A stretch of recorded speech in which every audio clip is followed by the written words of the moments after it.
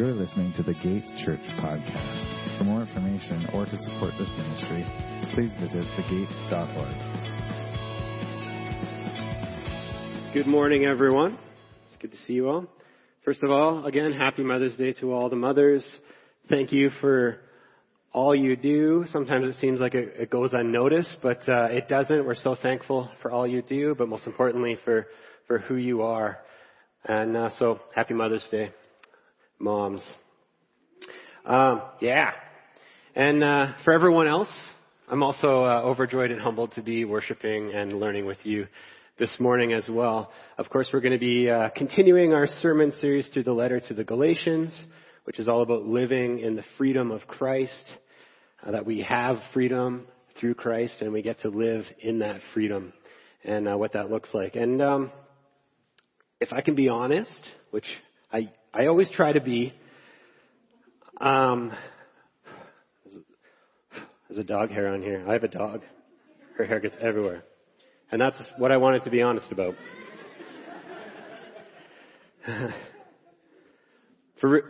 What I actually wanted to be honest about was that I was really tempted to skip right over the verse that we're going to be going through today. I really wanted to skip it because in this day and age, it's obvious that people are suspicious of pastors and religious teachers.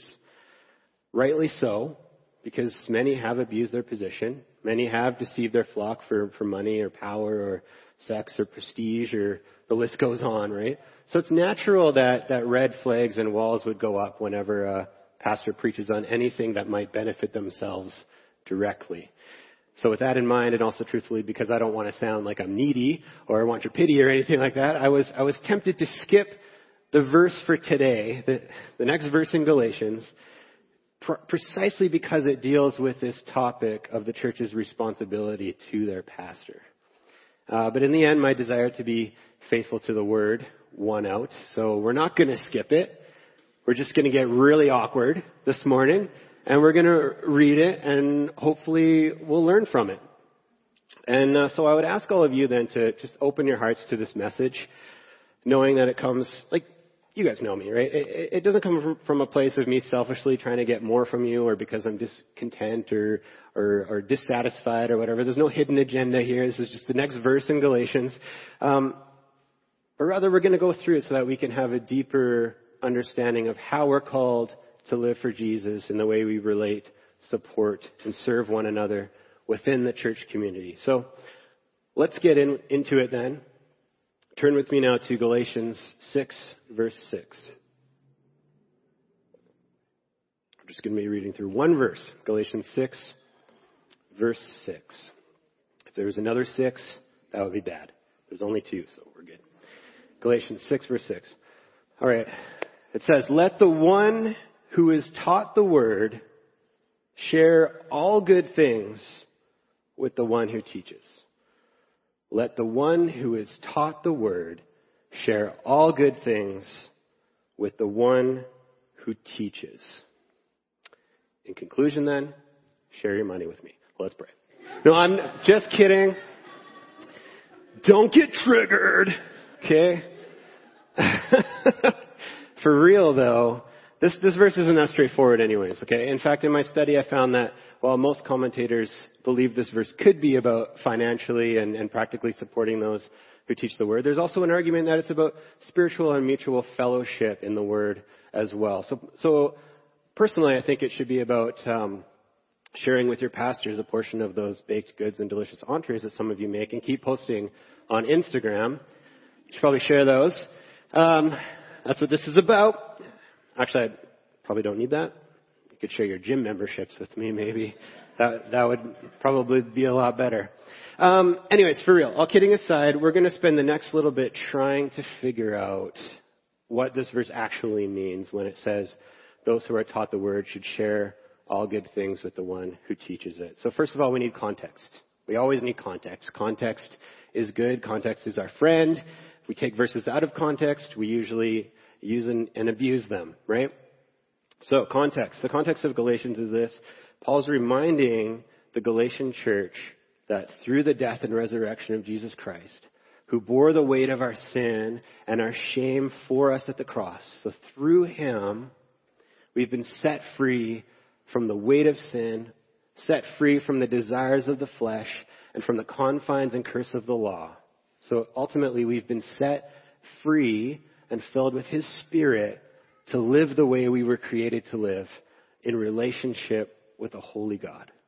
Okay, that's the context of the whole letter. Okay, so, and at the end of Galatians 5, you might remember that Paul tells us what it looks like to live in the power of the Spirit. He calls it the fruit of the Spirit. So Galatians 5, 22, 23, let's read that so we can remember what it says. So it says, but the fruit of the Spirit is love, joy, peace, patience, kindness, goodness, faithfulness, gentleness, self-control. Against such things there is no law. So he's saying that this is what our lives look like as we live in the power of the Spirit and the freedom of Christ. And so from there, and because the Galatian church had become disunited by false teachers, Paul goes on to explain to the Galatians some practical ways in which the fruit of the Spirit should be reflected and produced within the body of Christ. And that's Galatians 6. And he does this by laying out some mutual and personal responsibilities. In fact, he follows a pattern. He lays out our mutual responsibilities to each other. And then on the same topic, he says, here's our personal responsibilities in the area as well. So he follows that pattern 3 times actually throughout Galatians 6. So in the first 5 chapters, we talked about our mutual responsibility to each other and a personal responsibility. We talked about how we're called as Christians to restore those who are in sin, and we do that by helping carry their burdens because it's too much to carry on their own. So that's our mutual responsibility to each other. But in the same way, we're also reminded to take ownership of our own burdens and responsibilities, right? To carry our own load instead of, maybe shuffling them onto others or comparing ourselves with others, which only causes pride or envy. And so it's within this context where we find ourselves now in verse 6. It's when Paul writes, those who are taught the word should share all good things with the one who teaches it. So within the context of what Paul's teaching, it's almost as if Paul's saying that though we're called to carry our own individual burdens and callings, right, there's an exception, or rather an addendum to the rule when it comes to the student and teacher relationship.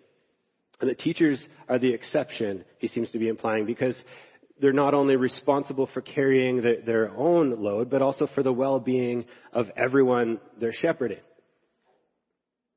In light of that, Paul seems to be saying then that those who are taught the word need to offset the burden of those who teach them by sharing in all that's good. Practically speaking, it's a mutually beneficial relationship between the two parties, which ensures that the teacher can continue to study and teach so that the student can continue to learn and mature. Philip Graham Ryken, a theologian, Bible scholar, writes, both the minister and the church have something to share. Sharing with one another is part of what it means to be spiritual. And as we'll learn next week in the following verses after this, the underlining spiritual aspect of this is about reaping what you sow. You reap the benefits of whatever you sow into. Just as John 4 lays out for us, I'm not going to read it, I'll just paraphrase it for you. Basically, Jesus says that the reaper and the sower rejoice together. The reaper and the sower rejoice together. Why? Because the reaper gets to harvest what the sower worked for and labored over, right? And therefore the reaper in turn should share what they've harvested with the sower. And then in doing so, they get to rejoice together. This is what this verse is all about. Those who are taught the word are harvesting what the sower, the teacher, has labored over. It's only right then that the student shares the benefits of the harvest with the teacher so that the teacher actually sees the fruit of his labor and can continue to labor. So in doing so, the teacher and the student get to rejoice together.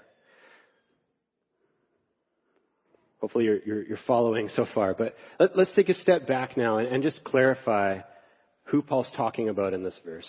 So who are those who teach the word, and who are those who are taught the word? Who's Paul talking about here?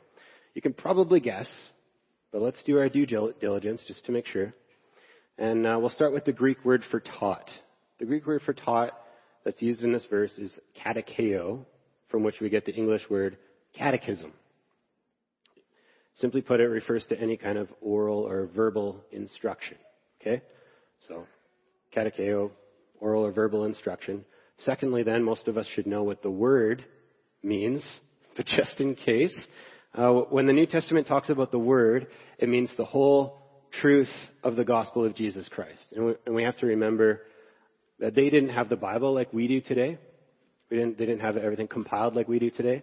The New Testament wasn't in existence yet, but rather they had the Old Testament scriptures, and then they had the apostles' testimony of both Jesus' works and the good news of his salvation, right? So that's what they had. And so we can surmise then, from all of this, verbal instruction of the word, what we can surmise then is that the one who teaches the word here is Paul referring to what we'd today call a pastor or a preacher or even an elder in some contexts, or a minister, however you want to define it. So basically one who studies and verbally teaches the Word of God. On that end, as well, I guess you could make the argument that this definition could also include someone like a Bible college professor or someone like that, because they teach the Bible too, right? But in the context of the early Christian community, they didn't have that type of position, so it's unlikely Paul had this in mind when he wrote this verse. And in the same vein, in the New Testament, the words pastor and teacher are often used synonymously. Okay, we can also assume then, from this verse and other places in the Bible, that there were definitely those within each Christian community who were called and were dedicated to the full-time study and teaching of the Word. And therefore, in order to fulfill and continue in that role, they must have required the practical and mutual support of those they taught, so that they could live and eat and continue in their position, right? And it would make sense then that those who were taught the word in this verse must be a reference to the believers who were part of their flock or church body or the congregation or whatever you want to call it. Basically, in our context today, we could say that he's calling the believers to share in all good things with their pastors. Hence the reason this is awkward to preach about. If you're a guest this morning, I apologize. You're going to leave today being like, man, that pastor was so needy. He just talked about himself the whole time. Please don't be sketched out. All right. But on that note, one of the reasons that Paul's bringing this up isn't actually for himself. It's not for himself, but rather it's on behalf of those who were called to teach the gospel in Galatia. He's doing it on behalf of them. And that's one of the reasons, too, where I decided to preach about this verse today as well, because this isn't just about me, but it's on behalf of Pastor Blair and Pastor Brad and any other pastor you might have now or any pastor you might have in the future. This is on behalf of them. This is for them as well, that we need to understand how we're to relate to our pastors. Warren Wiersbe, who's a theologian and Bible scholar who actually sadly passed away a week and a half ago, he wrote this. He said, because the Apostle Paul did not want money to become a stumbling block to the unsaved, he earned his own living, as we see in 1 Corinthians 9. But he repeatedly taught that the spiritual leader in the church was to be supported by the gifts of the people. Jesus said, the laborer is worthy of his hire, and Paul echoed this statement. So it actually wouldn't be shocking if the false teachers who had come to Galatia had caused the community to neglect their support and fellowship with their pastors in the same way that they tricked them to turn against Paul, right? We learned at the beginning of Galatians that they turned against Paul and his teaching. So it wouldn't be surprising if that's happening to those who represented Paul's teaching in Galatia as well. So Paul's reminding them to, first of all, stop supporting these false teachers, because they're false teachers. Stop sowing into that. And in the same way, stop neglecting those who were actually called to teach the gospel truth. Anyways, a great example of this mutually beneficial relationship occurs in Acts 2:41 to 42, as the early church is first starting up. And it says in Acts 2:41 to 42, it says, "So those who received his word were baptized, and there were added that day about 3,000 souls. And they devoted themselves to the apostles' teaching and the fellowship, to the breaking of bread and the prayers." And they devoted themselves to the apostles' teaching and the fellowship, to the breaking of bread and the prayers. So this is a great example for us of the relationship between those who are devoted to teaching the word and those who are devoted to receiving it. In fact, this example of the devoted fellowship with one another becomes even more poignant and useful for us as we try now to understand what Paul meant when he writes, "Share all good things." What does that even mean, to share all good things with your pastors?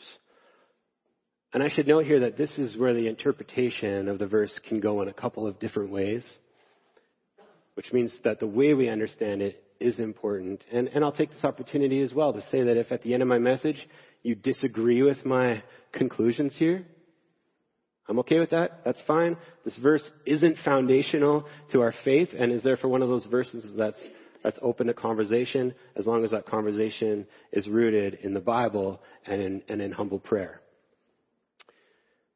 And yeah, again, you might be suspicious of verses like this, sharing all good things with your pastor, especially when the pastor is preaching it. And so you might not like the sound of it. And I get that. Again, that's why I wanted to skip it. But that doesn't mean it isn't biblically true, and it doesn't mean that it's not beneficial practically, spiritually, and eternally for us. And in saying that, the abuse can actually go both ways, right? We're always, sketched out of our pastors that ask for things. But in saying that, the abuse can actually go both ways. Philip Graham Ryken again writes, "It is easy," I'm not experiencing this, by the way, but it happens. "It is easy for church to abuse their ministers. Some people use the purse strings to control the minister in the church. I've seen that happen. Others try to sanctify their minister by keeping him in a state of relative poverty. Still others fail to recognize the importance of a minister's preparation." Perhaps this was true in Galatia. Paul had just finished explaining that everyone should carry his own load. "All right then," someone might have said, "let's see the minister get a real job for a change instead of freeloading all the time. But preparing to preach is costly labor. This is a full-time job." I'll be honest here too, though, speaking from both experience and based on studies and books that I've read on the subject. People don't often realize this, and some do, but pastors usually give way more than they receive. They give and they give and they give of their time, their energy, their emotions. It's always on the brain, whether it's in study or prayer or teaching or finances or counsel or hosting people or, the list goes on. But yet, pastors are human too, right? They're not superheroes. They also have needs and emotions and bills to pay and families to provide for and spend time with. They have discouragements and they have temptations and they have struggles. And ultimately, they have a genuine desire to see their calling become fruitful. Just like everyone else, right? They need support too. And ultimately, the reality is that pastors who really care carry a great burden of love for their flock. It's not the type of job you can leave at the office. And I'm not complaining here. I'm not looking for pity or anything. Not right now, anyway. Because it's often a rewarding burden as well, being in ministry. But at the same time, it's no surprise that many, many pastors burn out. There's a lot of reports and stats about this, but I'll read one. A report from the CRC denomination from 2010 stated this. According to James O. Davis, president of Global Pastors Network, 20% of pastors experience serious stress and burnout. And it seems that many of them might be giving a lot and getting little in return. The result is compassion fatigue. And the costs pile up. Decreased performance, stress leave, physical and mental illness, troubled relationships top the list of devastating outcomes caused by compassion fatigue. Divorce is common, as is early departure from the ministry. With costs like these, churches can't afford not to look at restoring the reciprocity of pastor-church relationships. In my life growing up, I've had 6 pastors that I would have considered influential to me, that I do consider influential to me. The crazy thing is, and the sad thing is, none of them are in ministry anymore, and 2 of them are divorced. This is an alarmingly growing trend in ministry.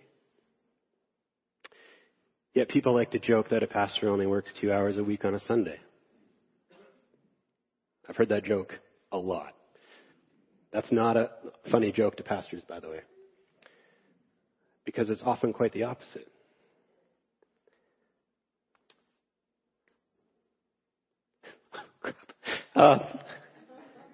Sorry, but I'm not sorry for refusing to sugarcoat this.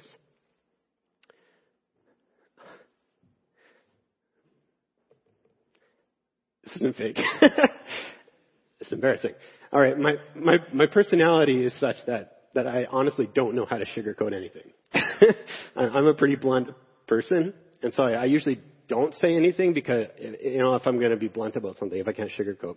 So when I do say something, it's all in. The reality is that if the pastor is suffering from lack of support, they'll suffer in their role as a pastor, their personal life will suffer, and therefore the church suffers too. And this is why Paul's reminding the church that the pastor needs support. This is why we have a mutual responsibility as the church to share in all good things.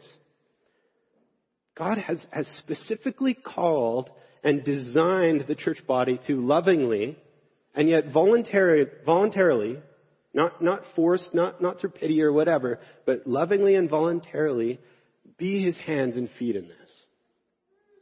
To share all good things with their pastors. Because who else will? And on that note, I'd like to expound on the Greek word that's translated here as share. Let's talk about the word share. You may have heard this Greek word before, which is the Greek word used here. It's koinonia. Koinonia. And it's a beautiful word that the early Christian community adopted and used frequently because it carried a depth of meaning that reflected how they were called to relate and work with one another. Basically, koinonia means sharing with one another, right? And it also means being in partnership together. And it means participating together. And it means being in communion and fellowship with one another. And it means contributing to one another. In this context, it's all-encompassing, right? It's an all-encompassing, supportive, and mutually beneficial bond of fellowship founded on and through the Word of God. So when Paul says, share all good things, he seems to be inferring that those who are taught the Word should make sure that they're in Christ-centered fellowship, that they're in gospel partnership, and that they're taking part in practical participation with the pastor who teaches it to them. And the intriguing thing, sometimes a troubling thing, but to me it's more intriguing that he uses the phrase all good things. Because it's both vague and yet again, all-encompassing, right? It isn't specific about what we're to share, but yet at the same time as it says we're to share in all that's good. It uses the word all. Of course, what each person can share or how much of the burden one can help carry will vary based on what God's given them. And so on that end, well, we've come this far. On that end, let's ask, what are some ways in which the church body can or should be in koinonia fellowship with their pastors? How do we share in all that's good? And I have 5 suggestions.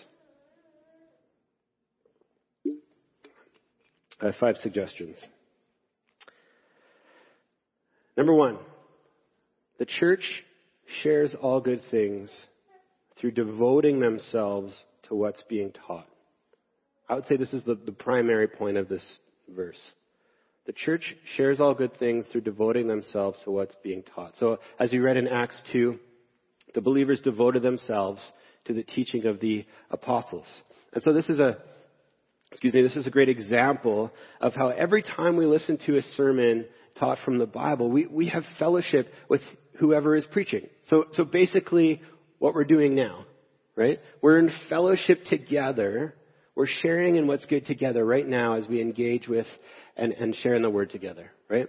But this means that while the pastor is fulfilling his burden to teach God's word, that every person in the congregation then has the personal responsibility in this regard to expose himself or herself to the teaching of it. Right? I can't force you to do that. So that's your personal responsibility to expose yourself to the teaching of it. And this takes concentration, and it takes a humble willingness to learn.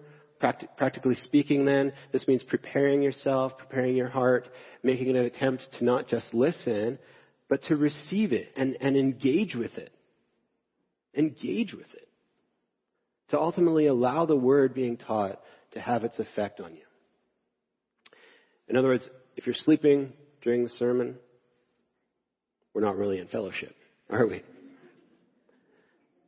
But this goes beyond Sunday mornings too, okay? So sharing in the word with your pastor also means taking the responsibility to take what you've been taught with you when you leave those doors and take it with you throughout the week in your personal study as you reflect on it or engage with it in spaces like community groups or something, and then apply it to your lives. Live it out. Right? We share in all that's good by learning the word together and then taking that good news we've learned to heart and living it out. So that's one way we can share in all that's good with our pastors. Which leads to my next point. Number 2, we share in all that's good by sharing our testimonies. As a pastor, I always appreciate, when the service is over and someone comes up to me and says, "Great sermon, Pastor Greg. That was really great." I like that. That's not why I do this, but it's nice. It's encouraging. But even more exciting for me is when people come up to me and say, "Pastor, listen to how Jesus is changing my life through his word." That's what it's all about. So to share in all that's good with a pastor most definitely includes sharing with them all the good things that God is doing in your life. As I said earlier, we have to share in the harvest with the teacher that sowed so that everyone can rejoice together. I want to rejoice with you in what God's doing in your life. And pastors need to hear these things, especially because generally most of what they hear, to be frank, are negative things. People's issues and struggles, complaints, criticisms, how so-and-so is in sin. It's all part of the job, so that's fine. That's definitely part of the job. Don't feel bad about expressing those things to me. But pastors need to hear about the good stuff too. And nothing is more encouraging and supportive for a pastor than to hear that God is working within the congregation and that their efforts in ministry are not in vain. So we share in all good things as we share the good things God is doing in our lives. So on to the third point. We share in all that's good through participating in Christ together. We share in all that's good through participating in Christ together. So first of all, this means that we can participate in Christ through stuff like the sacraments and through living out our new lives in Christ in fellowship with one another. So in doing that, we're sharing in what's truly good. For example, when we receive communion, we're going to be receiving communion later.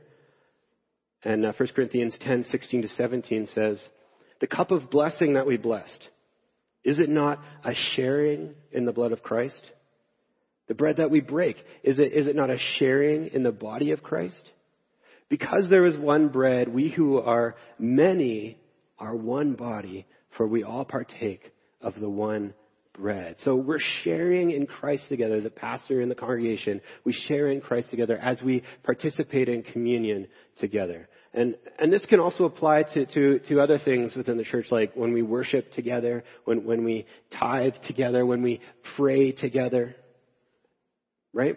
When we're sharing in Christ, we're sharing in what's good.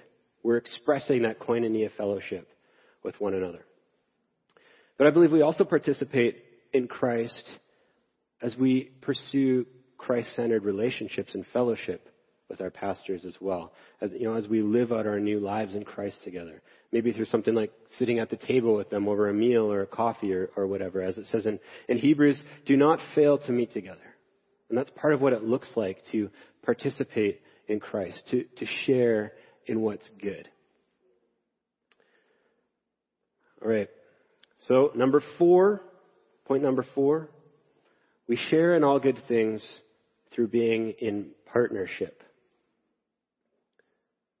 Through being in partnership. Philippians 1:3-5 and verse 7. This is the Apostle Paul speaking to the Philippians church, and he says to them, "I give thanks to my God for every remembrance of you, always praying with joy for all of you in my every prayer because of your partnership in the gospel from the first day until now. Indeed, it is right for me to think this way about all of you because I have you in my heart, and you are all partners with me in grace, both in my imprisonment and in the defense and confirmation of the gospel."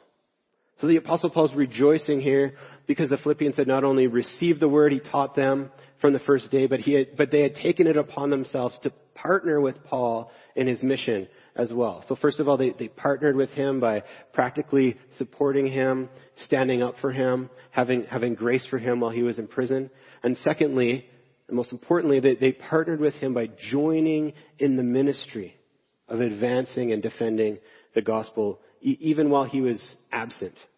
Right? So this is a great example of the way churches can share all good things through partnering with their pastors. For one, they can share their gifts and callings by coming alongside the pastor in the work of the ministry. Whether that's, could be anything like volunteering on the worship team or just humbly helping wherever they're needed, or using what you've learned to teach in Sunday school, or using your spiritual gifts to help serve and build up the church community. So we work with the pastor in the ministry, but most of all, as the Philippians modeled, partnering in the gospel means preaching and defending the gospel in your own lives outside of the church as well. It always brings great joy to a pastor to see newcomers in the church, knowing that it's because the congregation was busy doing their job, advancing the gospel throughout the week. That's partnering together, right? And another side note here is that partners are also loyal, right? And they faithfully stick up for each other. They're loyal and they're faithful. With that being said, it goes a long way when people stick around, when maybe the going gets tough in the church, instead of just piecing out and leaving and going to a easier church or something, right? That means a lot. That's part of partnering, sticking around, sticking it out. And in the same vein, it means a lot. It means a lot when the church commits to defending and standing up for their pastors. And that includes supporting their spouses and families as well. On that note, and I can't speak for other pastors' wives, but I want to take this opportunity to mention my wife, who's an amazing mother to our 2 boys, who works full-time to help us pay the bills and so that we can have health care and that kind of stuff. She still finds the time and energy to give way more than we realize to this church. Through supporting and helping me, hosting community groups, in volunteering, in praying for you, and more. So to partner with pastors in the ministry, we have to remember too that this is also about partnering with their spouses and families as well, because they need the support too, and are often more underappreciated than pastors are. All right, and finally, my last thought is the most awkward, but it's true, is that, number 5, we share in all that's good with our pastors through giving. We share in all that's good with our pastors through giving.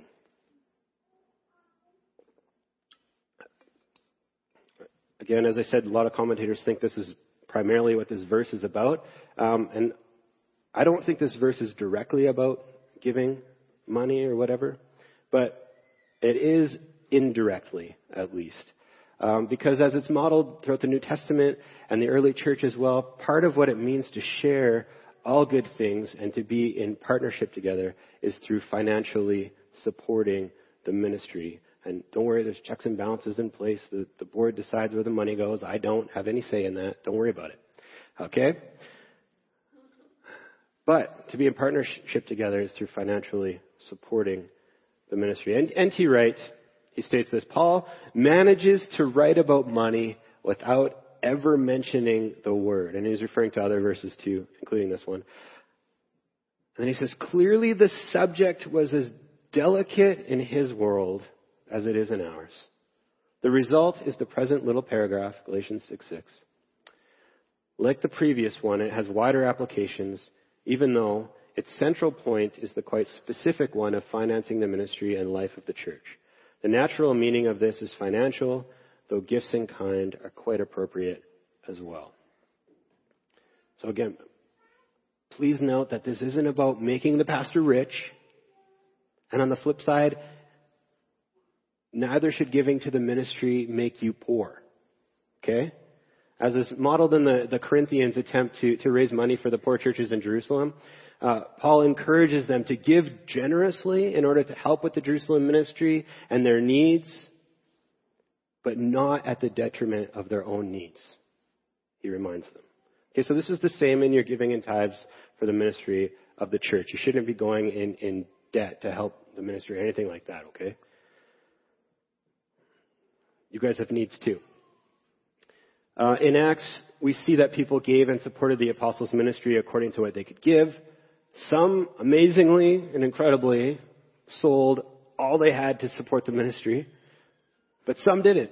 There was only a select few that did that, and there was 3,000 of them, right? So a lot didn't. So give according to what God has given you to give.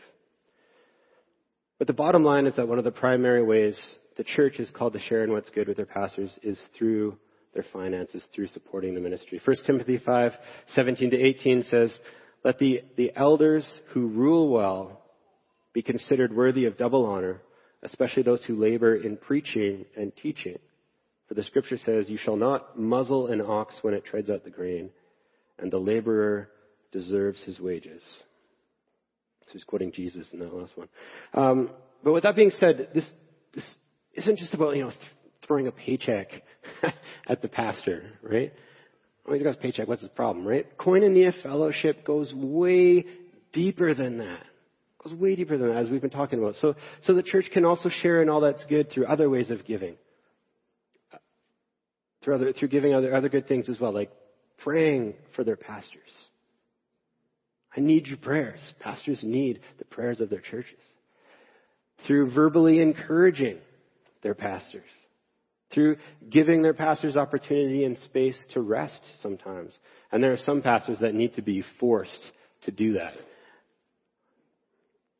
I know a few in Lethbridge that need to be forced to rest or they'll just work 24/7. It's not healthy.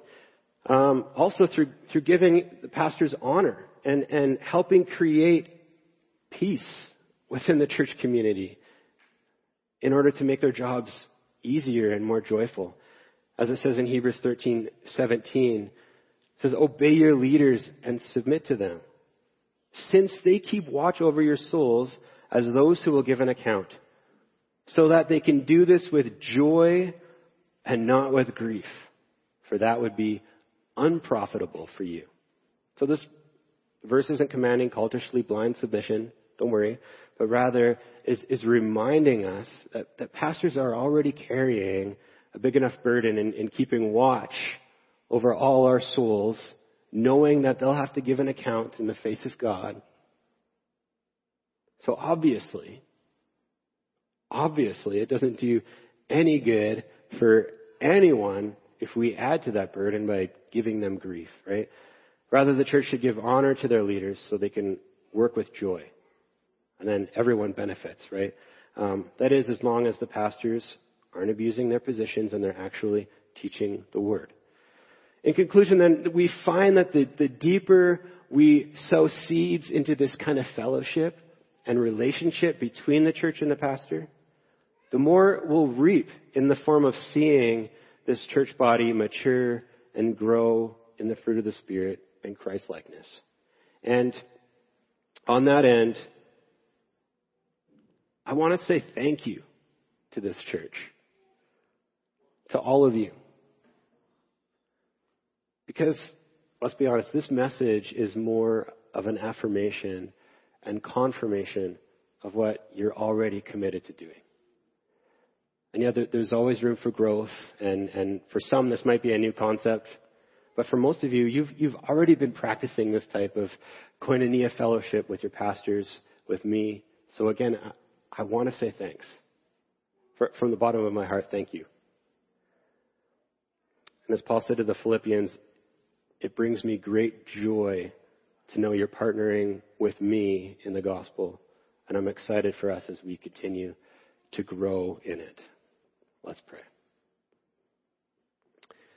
Heavenly Father, we thank you for your goodness, for your mercy, for your grace, for Jesus, our salvation, our freedom. And I thank you that as we have the opportunity to engage with your word, that we get to be in fellowship together in your word. I pray that you would continually teach us what that looks like, what that means, how we can live and walk in the Spirit, how we can bear the fruit of the Spirit as we engage in community with one another. Lord, I thank you so much for this church body, for each person in the room this morning, Lord. I pray that you would bless them and you would go with them this morning. I pray all this in Jesus' name. Amen.